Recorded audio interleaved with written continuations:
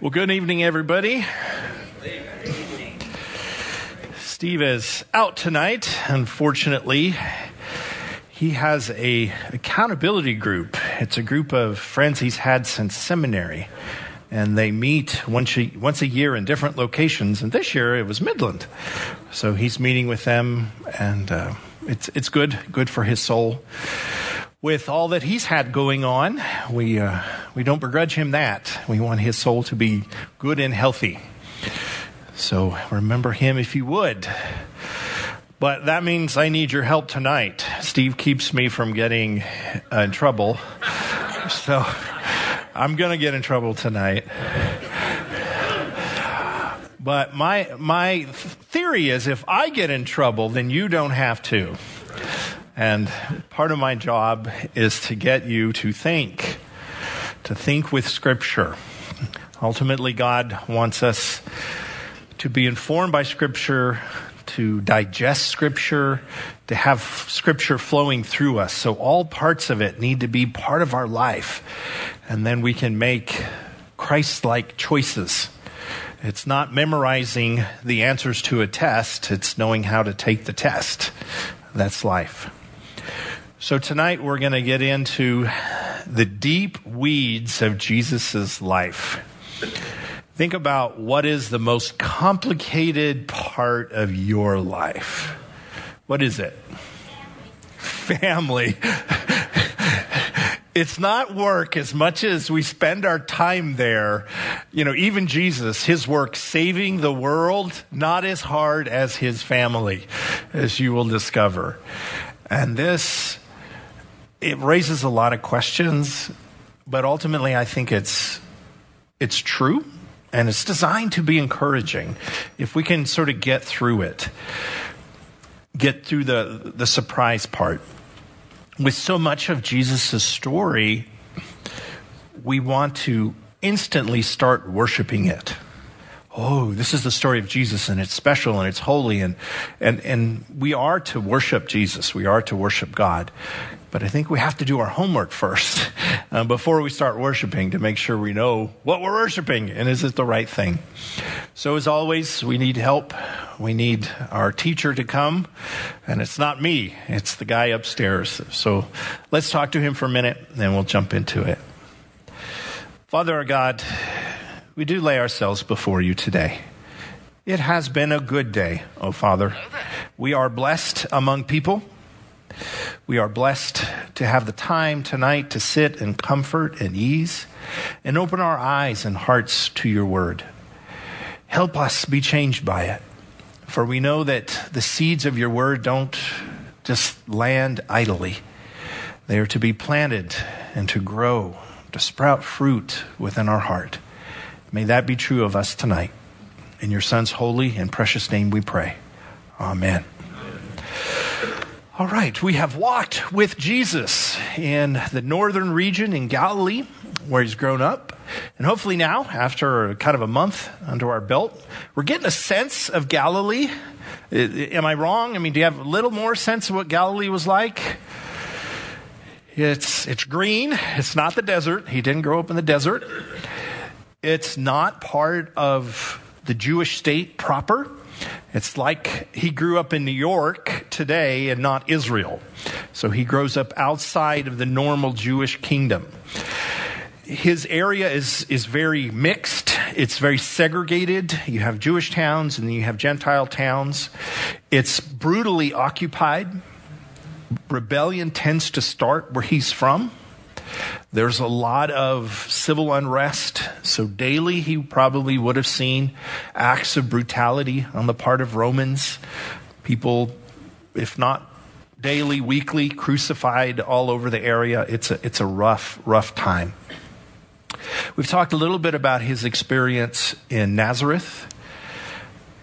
When Jesus started his traveling as a rabbi to preach in synagogues, it goes very well in Capernaum, and this is the north shore of the Sea of Galilee.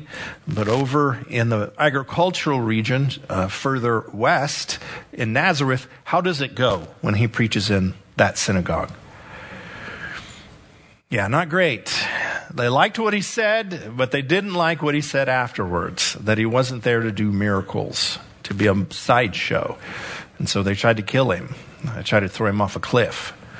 I've preached some bad sermons, but never had my life threatened. It's a goal I have.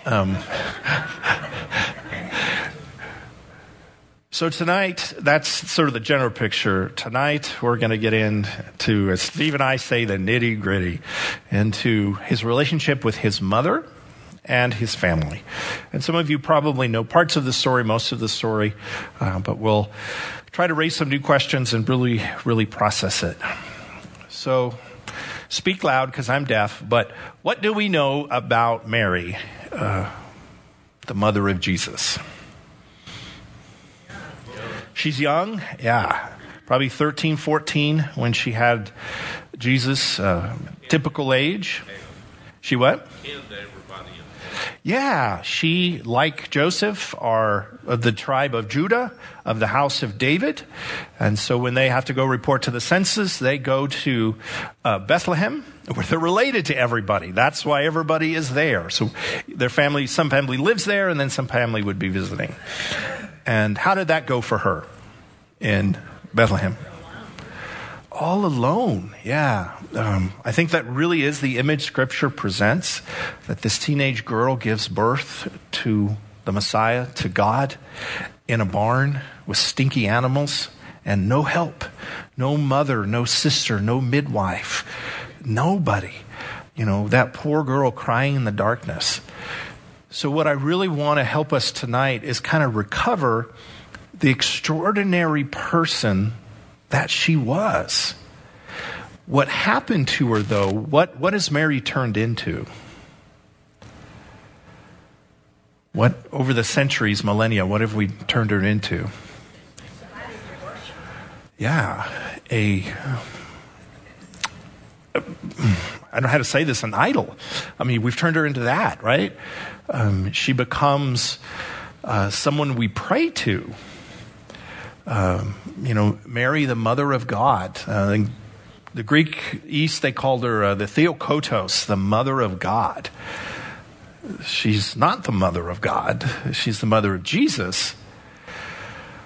So we're going to try to untangle all of that tonight and see where we go. So let's take a look at Luke chapter 1, begin with. We tend to hear this every Christmas. We bring it out and we read it, and it's extraordinary. It is God selecting Mary of all the people that had ever existed. What is it about this girl? Now, just for my sanity, if we ran around and called her Mary, she wouldn't recognize that name. And that's not her name. That's a translation that we've come up with for her name. Her name was Miriam, which is the Hebrew name. So the sister of Moses obviously becomes a very, very important name for the Jews. And in Aramaic, it's the same as in Hebrew. So that's what she would have been called. If you go back in a time machine and run around and ask for Mary, they're probably going to send you to a Greek town. You'd want Miriam.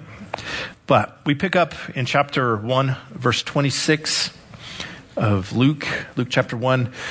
In the 6 months of Elizabeth's pregnancy, God sent the angel Gabriel to Nazareth, a village in Galilee, to a virgin, and that will be really important for us, obviously, named Mary. She was engaged to be married to a man named Joseph, a descendant of King David.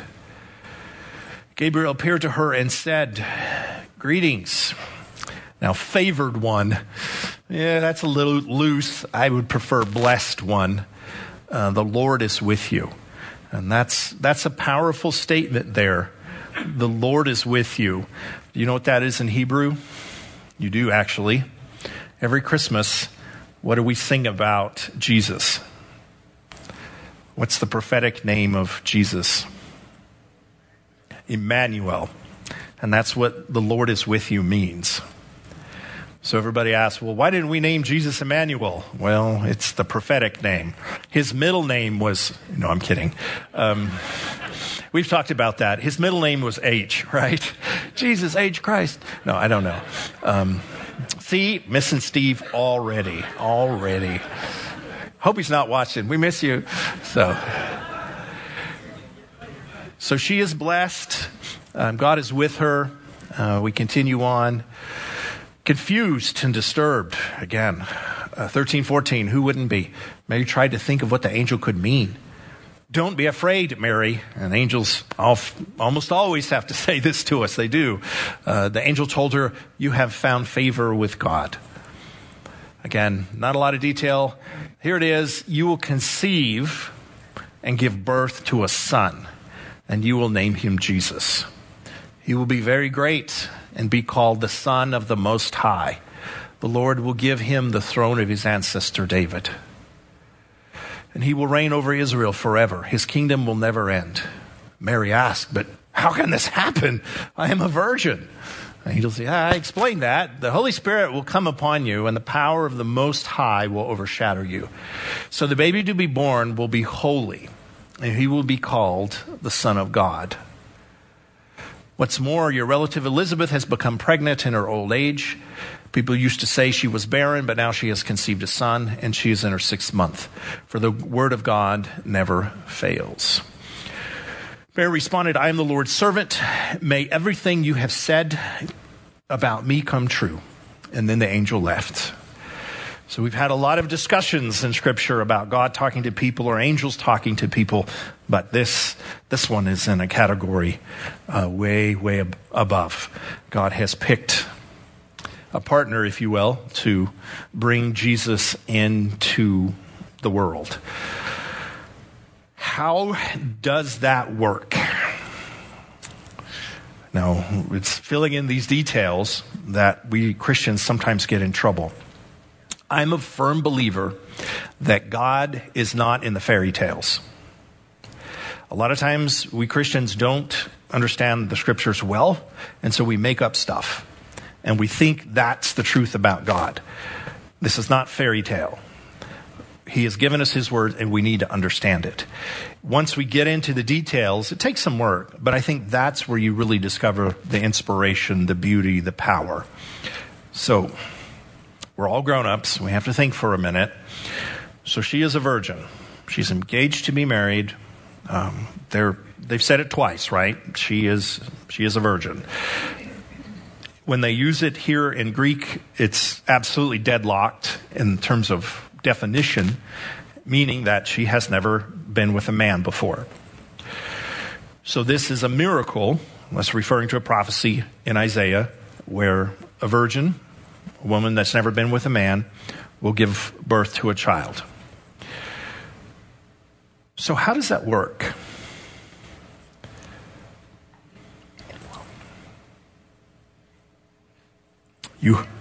It's a miracle. So we don't know how it works, right? It's God's problems, it's not ours.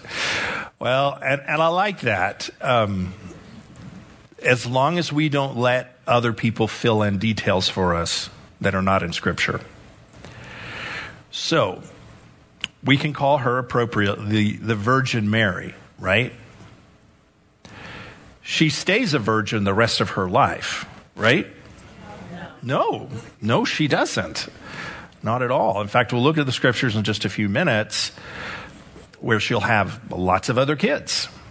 But this is part of the struggle that we have in dealing with some of these stories.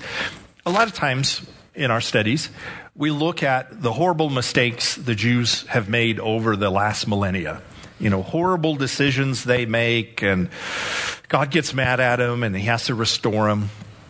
And it sort of gives us a sense that, well, the Jews were just always a hot mess.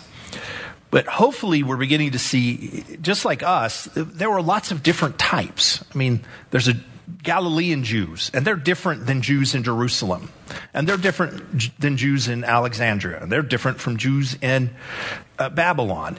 It's a big group. Some people have got it going on, and some people don't. Many Jews do accept Jesus. That's why the movement starts. Every book of the Bible has been written by a Jew except for Luke. disciples, they're all Jewish. I mean, a large percentage is getting it. And think about what we do in Christianity. Are there crazy Christians?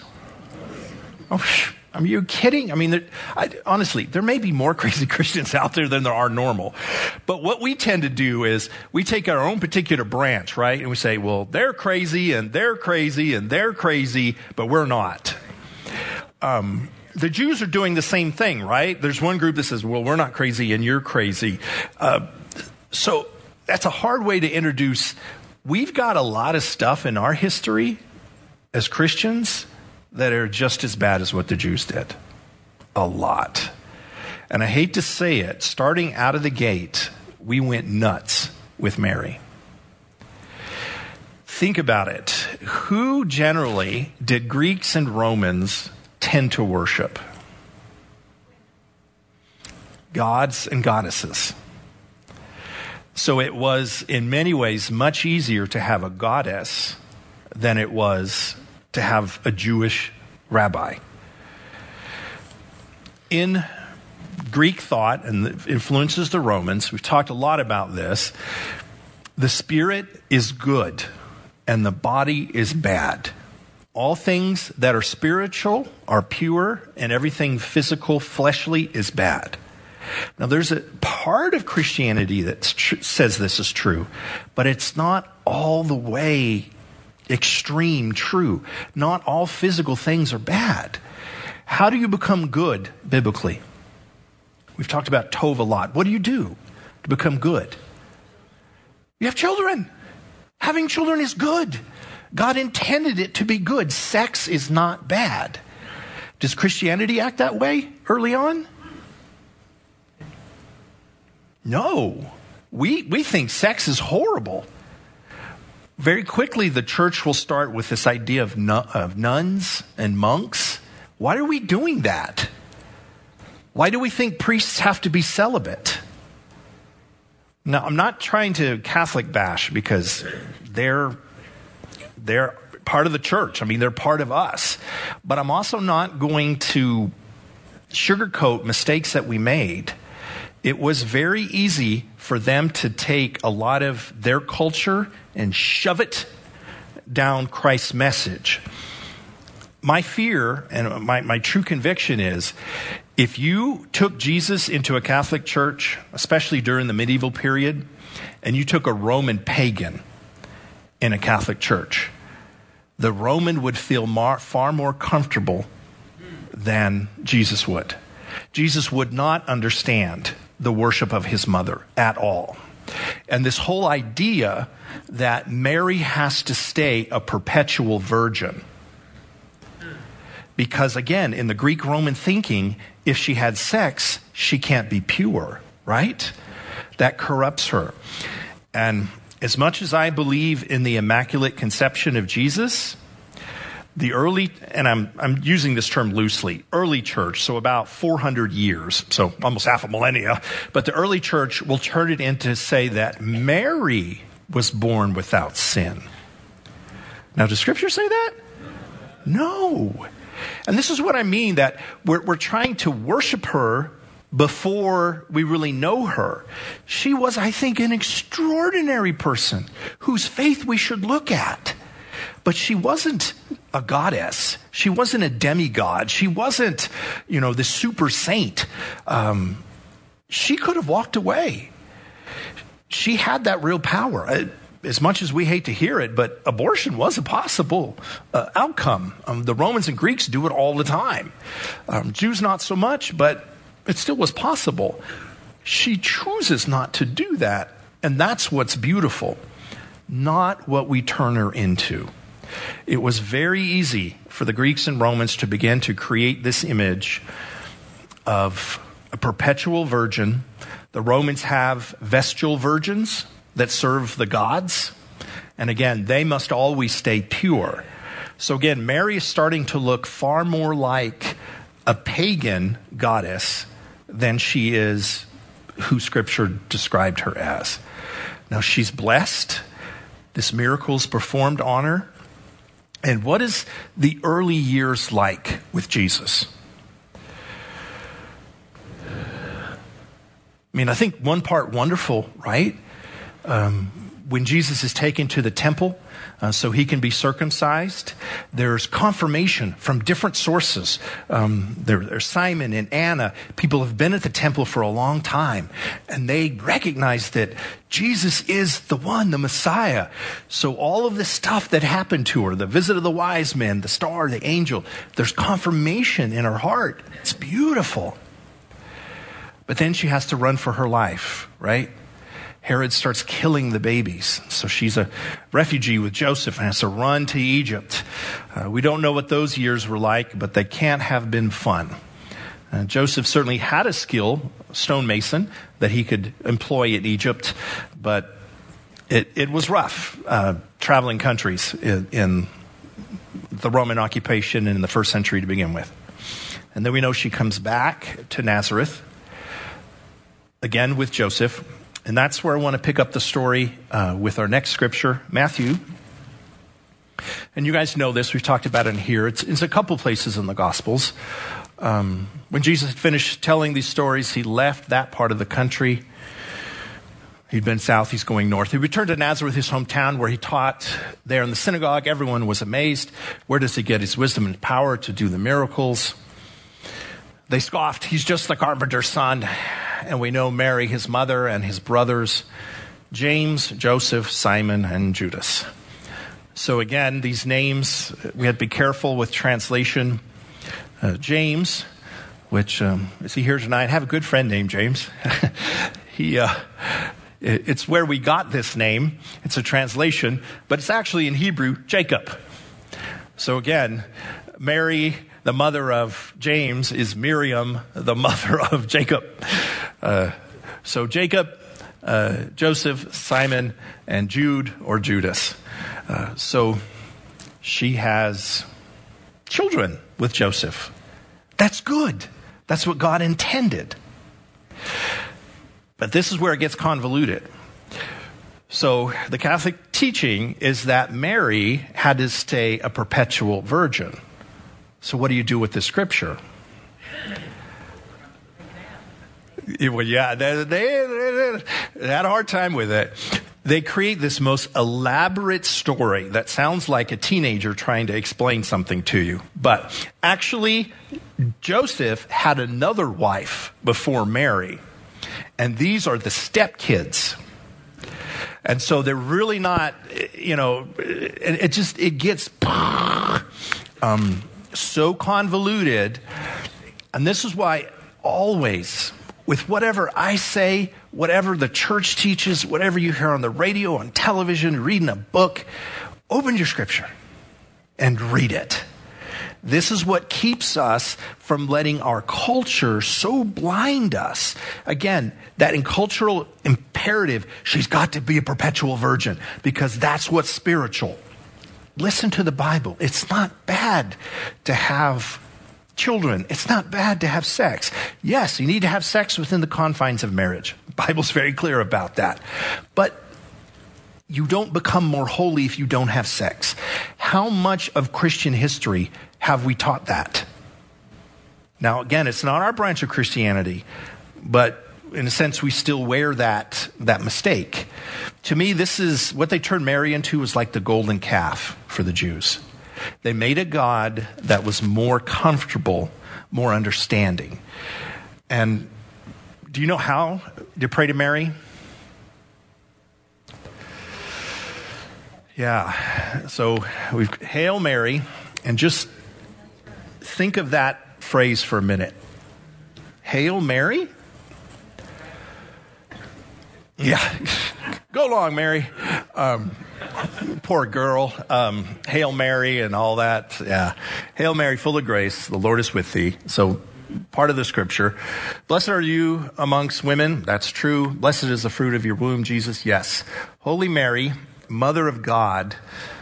I don't agree with that. Pray for us sinners now in the hour of our death. Reminds me of a joke. Growing up in El Paso, there was a joke that was told about a very devout Catholic lady that was praying one day, and Jesus was just touched, absolutely touched by the fervency of her prayer. And so he said, you know what, I'm going to do something for her. And he just reaches down from heaven, he calls out and says, I'm here. What do you want? She doesn't do anything. She just keeps praying. And Jesus says, well, normally they react when I talk to them. So he tries again. Nothing. And Jesus was a little upset at this point. So he finally said, it's me. What do you want? She finally looked up and said, son, if you'd be quiet, I'm trying to talk to your mother. And you see what I mean? I mean, there's a little bit of, what's going on there? She is an extraordinary person, but she's not the intercessor between us and God. So, any questions? I mean, I'm, again, not trying to pick on anybody. We're trying to get Scripture out there and be what it is. All right, so Mary has had probably more confirmation than anybody about who Jesus is. I mean, as a mother can only know a child, she knows something special about Jesus. And it's been confirmed by angels, wise men, shepherds, even Herod. I mean, everybody. So does she always believe her son? She doubts him. Let's look at the Mark passage. This is really shocking and disturbing to me, but it's the Mark 3, I believe.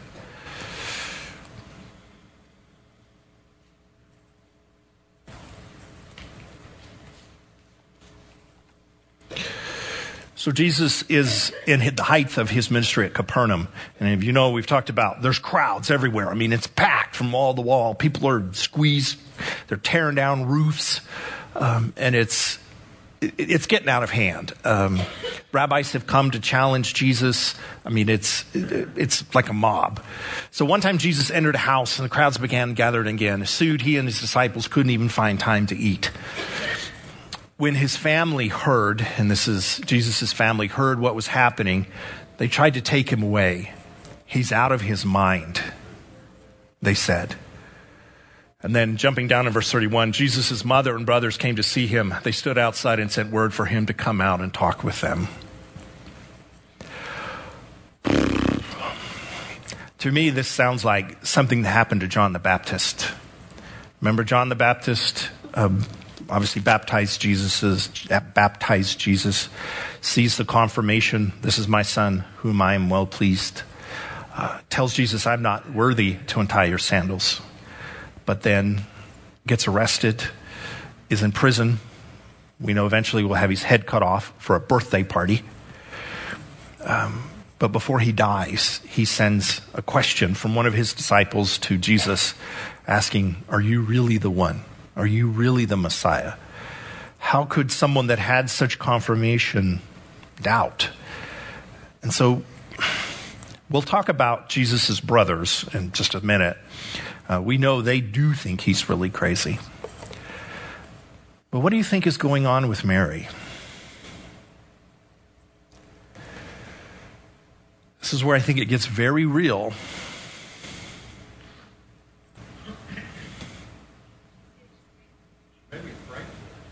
Yeah? And justifiably so, that he's going to attract the wrong attention, and the Romans, as they do, will kill him. The Romans kill a lot of messiahs, fake messiahs, as soon as they can get their hands on them, because they tend to be the rallying point for people to rebel. They will kill them. There's a long list, I think 7 is the count. 3 years before Jesus and 3 years after him. 7 other people claiming to be the Messiah. So, in a sense, he's not the only game in town, but he's very different from the other ones. Do you think she always knew he was going to die? Yeah, that's a hard one, isn't it? Gabriel didn't say anything about that. There is some stuff later on that your heart will be pierced. So that could have tipped her off. And again, I don't think Jesus hid what was going to happen to him. It's interesting what he told her and what he didn't tell her. Now, we looked at last week, what did he do for her at Cana? Yeah. And for no other reason than she asked. It's not some great, deep, parable. In fact, he really wasn't ready for it. It's, he had sort of his own timetable, and it's okay. And, like a Jewish mom, she didn't even wait for the answer. She just said, okay. And so there has to be some closeness. But why would she think he's crazy? Or is she just going along with the other kids?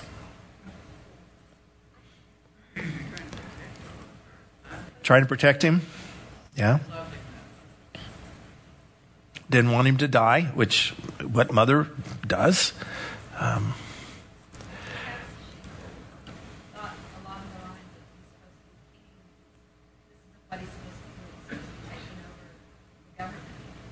Yeah. Sort of had her own images, understanding, ideas. I mean, she couldn't have grown up in Galilee with their focus on rabbinic Judaism and not be very exposed to ideas of Scripture and Messiah. I mean, this is what people are constantly talking about. So she would have known quite a bit. Again, Jewish children are raised to memorize Scripture, both boys and girls.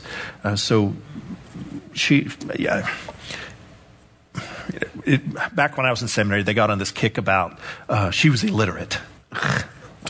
Not in an ancient first century way. She's not illiterate. She probably had more Scripture memorized than all Methodist pastors combined, and yet, she was a housewife. But there's really this human side to her. And that's, I think, what this passage is kind of pointing to. This stuff was still confusing, even to those closest to Jesus. Now, think long and hard about this. Do you think Jesus ever did a private miracle for her, the family?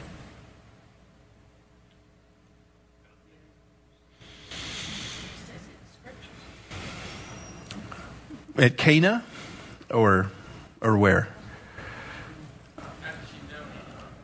How did she know? Yeah. This is exactly what we want to be doing. She knew he could solve it at Cana. But is Jesus usually excited to do miracles? No, he's pretty restrictive about it, although it appears to be a source of conflict with his brothers. Let me take you to that passage in John. So John's chronology is kind of different from everybody else's, but this is sort of in the middle of Jesus' 3.5 years of teaching. Jesus has now attracted crowds both in Galilee and also in Jerusalem. And Scripture doesn't really describe it, but they say there were miracles at the Passover. We don't know what those were, but whatever it did, it got a lot of attention. So after this, he's leaving Jerusalem. He travels to Galilee. He wanted to stay out of Judea, where the Jewish leaders were plotting his death. But it soon was time for the Festival of Shelters. So this is Sukkot. This is where you go and you live in your backyard for a week to appreciate all the stuff that you have. And Jesus' brothers, so this would include Jacob, James, and Judas. And Jesus' brothers said to him, "Leave here and go to Judea, where your followers can see your miracles." So this has to be some sort of family thing. Either they've heard about his miracles, they saw it at Cana, or there was something that happened with him and the family. We don't know, but it's a source of contention. You can't become famous if you hide like this. If you can do such wonderful things, show yourself to the world. Holy cow. This is Jesus' brother.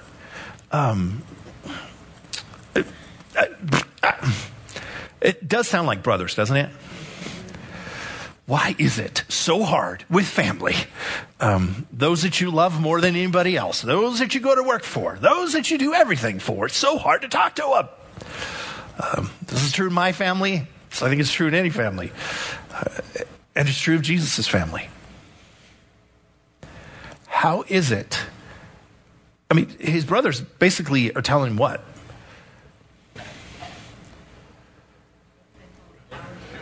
Yeah. Go put on a show, get killed, see what we care. Yeah. If you're going to be famous, if you're going to have a crowd, you can't hide out here in Galilee. Go down there. Do your thing. But they don't seem to believe it at all. I mean, Jesus has raised people from the dead. Jesus feeds 5,000 people. That's half the population of the Galilee region. That's enormous. Question. I was wondering, obviously Joseph died sometime. Maybe they're a little bit bitter about, you do all of this. Why didn't you do something? That's a great question. She's bringing up the fact that Joseph obviously has dropped out of the picture. And it's always hard to say typically. I mean, typically women start having children at 13, 14, and typically men get married in their early 20s after they've established themselves. So there's a pretty big age difference. Again, think about your great-great-grandparents. What age was the husband and what age was the wife? I mean, it tended to be a lot different than it is now. But he obviously drops out of the picture. If you could raise Lazarus, why couldn't you raise Dad? Also, the firstborn in Jewish culture has a very, very important role. It's all over the Old Testament. The firstborn gets the double portion of inheritance. And if you've ever had to distribute farmland, you know how dicey this can be, right? Because if you divide the farm up so much that the people can't survive on it, you've not helped your kids. So generally, the oldest got everything, and that included extra to take care of mom and dad. So as a rabbi, is Jesus taking care of mom and dad? No. He's traveling with his disciples, and at this point in his life, he's living off of people that support him. It's sort of like old-fashioned traveling ministers. I mean, you would feed them, you would put them up in your house, you would take care of them. He's an itinerant traveling rabbi. He has some wealthy supporters like Mary and Martha, people like that, but he's not in Nazareth taking care of his mother. So that job would fall to Jacob, James. And you're right, there's probably a lot of bitterness. Here I don't have the double inheritance that you had, and yet it's falling to us to take care of them. So how do you think Jesus responded to this? Some of you know. He turned the other cheek and said to his brother, I love you anyway. Nope. Even Jesus got hacked off at his family. His response, now's not the right time for me to go, but you can go anytime. The world can't hate you because the world can't hate you, but it does hate me because I accuse it of doing evil. So in this loving kind of way, rabbinic way, he says, little brothers, you don't matter. You can go. Nobody will care. I'm trying to do something about this world, so leave me alone. And if you don't hear sibling rivalry in that, you're not listening. Again, how very real is all of this? And I think it really should shake us, wake us up to realize you're not going to get Jesus' message. You're not going to get the movement of God by just sitting there. You have to look at it. You have to open your eyes. You have to continue, as he says, to delve into his word. You have to seek after the Spirit. You got to try to understand. Proximity, your brother being the Messiah, isn't instantly going to do everything for you. Even those closest to him didn't acknowledge him. That's crazy. So let me stop. Are we doing okay? Questions? Yes. Okay, if he got a double portion, why wasn't he financing himself because his dad was a stonemason and he didn't have any money. So they don't have land. They don't have anything. Well, then why are the brothers griping about it if there's nothing? I don't know. Do families fight over putting mom in the nursing home if nobody has any money? Yes, they do. Yeah. Yeah. And again, can you imagine Jesus just having to say, look, I'm trying to save the world here. Can you give me a break? Who does Jesus at the cross entrust his mother to? John. Now, what kind of insult is that? Exactly. He doesn't mention any of the brothers. Doesn't mention any of the sisters. That was their responsibility. So maybe that gives us some, and again, I'm speculating here, some insight into, as Jesus' ministry came to a culmination, Mary was certainly there. She certainly goes. And we'll see her show up again in the early church, very involved in Acts. So she seems to have left the brothers and was trying to be with Jesus right up until the end. And so Jesus, not entirely trusting, I think, James, his brother, asks John, who, according to John, is the disciple that Jesus loved anyway, to take care of his mom. Exactly. So Jesus dies. He's resurrected. He comes back to earth for 40 days. He visits many people, hundreds during that time, and it's all very strategic. From Peter, sort of reestablishing him. He goes to Galilee. He'll go to Thomas. And one of the encounters that we have, but not detailed, is him visiting his brother James. Man, why can't we have that conversation? I think, honestly, because Jesus lost it with his brother and he didn't want it recorded. He probably showed up and said, guess what? I was right. Who was wrong? Go ahead and admit it. Come on, James. Who was God and who was not? Come on, say it. Say the M word. I was the Messiah. No, I don't know. But it's a little hard to argue that your brother is better than you when he's come back from the dead, right? You know, like Mary always said, why can't you be like your brother Jesus? Oh, my gosh, how many times I have to hear that? So whatever happens at this meeting, and Paul is the one that tells us about it in Corinthians, this completely and utterly changes James. 180 degrees. He moves from being his brother's biggest critic, maybe the greatest thorn in his brother's side, to the greatest supporter of his brother. He will become I say this based on Acts. He will become more of a Christian than Peter and Paul. And he becomes the leader of the church. In Acts, as the church is unfolding, making its decisions, the person on top is James. Just proves it doesn't matter how hard you work, it's just who you know. So there you go. He got promoted, but all poor Peter did, and James got the bump. One of the most important decisions that James will have to make is whether to include us. Remember, Paul keeps running around and saying, hey, we've got to reach out to these Gentiles. We've got to do it. And a lot of the other Jewish believers are saying, are you sure? I mean, we never really saw Jesus do this. We saw Jesus get circumcised. We saw Jesus stay kosher. We saw Jesus follow the laws. I mean, he was we just read the temples or the festival of shelters, Sukkot. I mean, Jesus did all these things. Why now are you thinking that these other believers don't have to do it? It's crazy talk. But James, and God bless him, really had enough of his brother's focus that he was able to say, you know what, for us Jews that follow Jesus, there's one path. But for the Gentiles that are trying to follow Jesus, there's another path. And do you know what he said that we should do? Don't eat blood. Don't eat food sacrificed to idols. and no prostitutes. Yeah. Thanks for bringing that up, Tom. So have we lived up to that?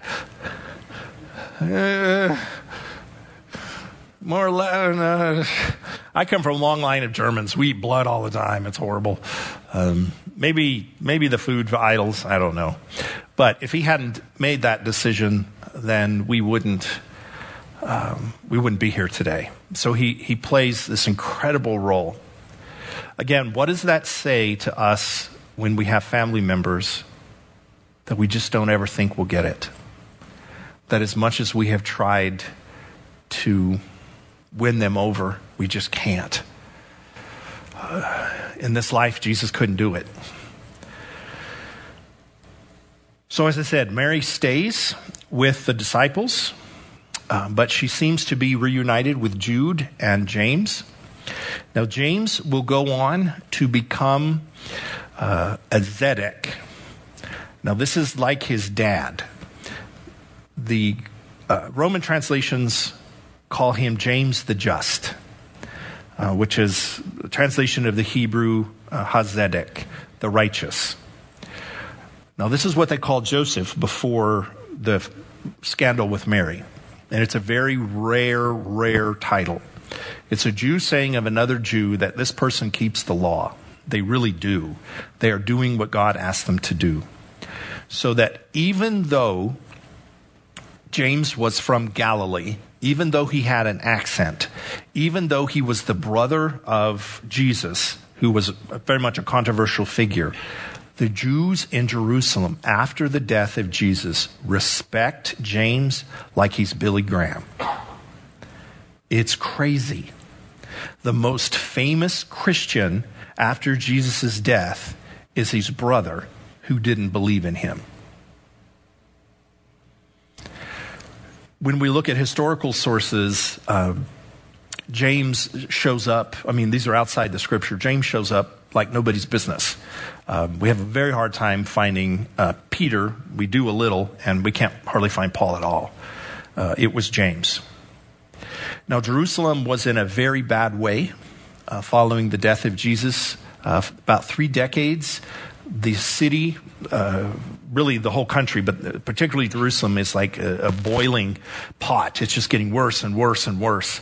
And different groups are coming in the city, and they're more and more violent. There's terrorist groups, there's rebel groups. Eventually, the zealots, and these are the people who Simon the Zealot, a disciple of Jesus, had belonged to. Eventually, they will wrestle control of the government in Jerusalem away from other Jews by force of arms and take control. They were trying, these zealots, they're sort of half terrorists, half freedom fighters. They're the ones that are going to launch the revolt against Rome. They're trying to sway the population of Jerusalem away from peace towards war. And the one figure standing in their way is James, because of what his brother said. So the historian Josephus, and then there's a later Christian historian Eusebius, who quotes older sources, tells us the story. That James would go to the temple daily to pray. And again, they called him camel knees. Not because his knees look funny, but Jews pray by kneeling. And so his knees, if you've ever seen a camel, they have horrible knees. They're very bumpy. But he had just worn blisters on his knees because he prayed so much. These zealots will ambush him and try to throw him. Well, they do. They're in their process of stoning him. And again, we've talked about this before, but it's important to know in the Bible, when they talk about stoning somebody, they're not talking about everybody pick up a rock and throw it at a person until they're dead. You can't do that. Not really. As a kid, I used to have dirt clod fights. And man, I've thrown dirt clods all day long, all afternoon, and not killed anybody. What they do is they throw you off a roof. They throw you off a high place, a cliff, like they were going to do to Jesus in Galilee. Remember, you throw him off the cliff. So they throw you off and they break your legs. or they'll bury you up to your neck if there's no place to throw you off. And then they take a rock and smash your head in. Okay, so this is what stoning actually is. So they throw James, who's in his 80s, they throw him off the side of the temple. It's a big fall. He breaks his legs. He's an old, tough goat, though, and he's not dead. So he's in the lower quarter. This is the market area for the better part where the priests lived, right outside the temple. And they tell us there were carpet merchants right nearby. And in order to make their wares look good, they had bats that they would beat their carpets so they would get all the dust and they would look good. So the zealots take one of these mallets and they beat John in the head till he's dead. He never would deny his brother. They gave him every chance he could to deny who he had denied his entire life. So it's an amazing story about there was real faith in there. And that's what I mean. If we get past, Mary never had kids. Mary was a superhuman. Mary was an incredible girl who grew into a woman of great faith that made the decisions that saved the world. She raised a family that changed the world. James, who denied Jesus, ends up becoming the key chink in the chain to keep it going in its critical years. It's the end of Jerusalem when they kill James. The rebels will take over and the revolt begins. And this will lead to the destruction of the temple. Sort of everything that Jesus warned in Matthew 25. And his brother tried to stop it. So James is dead. And who do they go to next to be the leader of the church? Peter. Nope, not Peter. Paul. Nope, not John, even though he was the beloved one. Jude, the next brother. And you can sort of see what the church was doing, right? They wanted this family of Jesus to be continuing. There is an absolutely fascinating historical record that comes from about 125 years later. Christianity is really growing and it's moving around. And the Roman emperors want to know as much as they can about Jesus. And so they send their troops to find any family members that are related to Jesus that are still alive. So this is 125 years later. And again, this is just a Roman report. So they find grandchildren of Jude. And they take them to Rome. And they quiz them. And basically they say, yep, we're followers of Jesus. We always have been. His kingdom's not of this world, but it's where we belong. And so that's the last little glimpse that we have of this family. Sure would have liked to know where they went or what happened to them. But the church is absolutely decimated when the Romans begin to destroy everything and everyone in Israel and Galilee. So it's amazing that anybody survived. Much of the church that Jesus built was destroyed at that point. What survives are the Gentile churches because they're further from Jerusalem, which is why, unfortunately, mainly today, Christianity is a Gentile movement as opposed to the combination of Jewish and Gentile that I think was the initial intent. So, comments, questions, worries?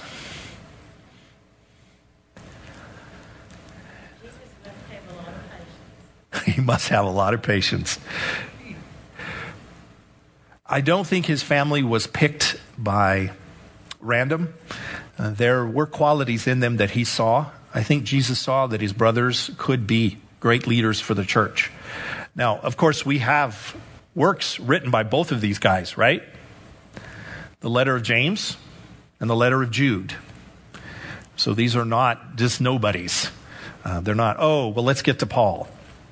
There's a reason why they were chosen to be leaders. So don't give up on your family as much as I want to sometimes. If Jesus had a hard time with them, so could we. But think about the kind of faith that Jesus does have in us as people. He trusted Mary and Joseph to care for him when he was helpless. He trusted the church, in a sense, to his brother that had been a jerk to him his whole life. But he knows there's a better side to us. There are better sides to our family members. It just takes an act of God to discover it. Amen. All right. Well, any parting shots? Let's pray. Father our God, we thank you. Your word is not a fairy tale. It doesn't tell us everything was fine and good and everybody was gracious and perfect. You really do share your hard moments with us. People did not always choose what they should have the first time. And even sometimes, Lord, when we choose it the first time, then the next time around we don't. And yet you still stay with us. Your grace still abounds. Help us to learn from your family, to see how special they were and see how special we can be as well. Father God, we know each one of us in this room has a special role to play, a person to talk to, a truth to stand up for, an evil to stop, an evil to battle. Help us to fulfill our pages of your great book and the hour that you've given for us to live. May we be found faithful as we draw on the faith of all those that have come before us. We are blessed by them, but most of all, by you. We do truly worship you alone, O God, and pray that we might be of service to you to make this world more like your kingdom. In your Son's holy and precious name we pray. Amen. All right. Thank you. Thank you.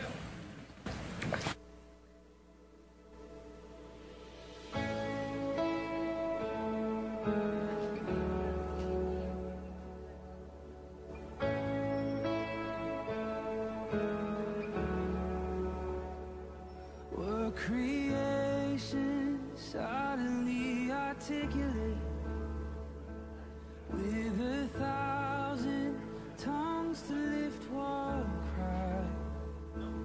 Then from north to south and east to west, we'd hear Christ be magnified.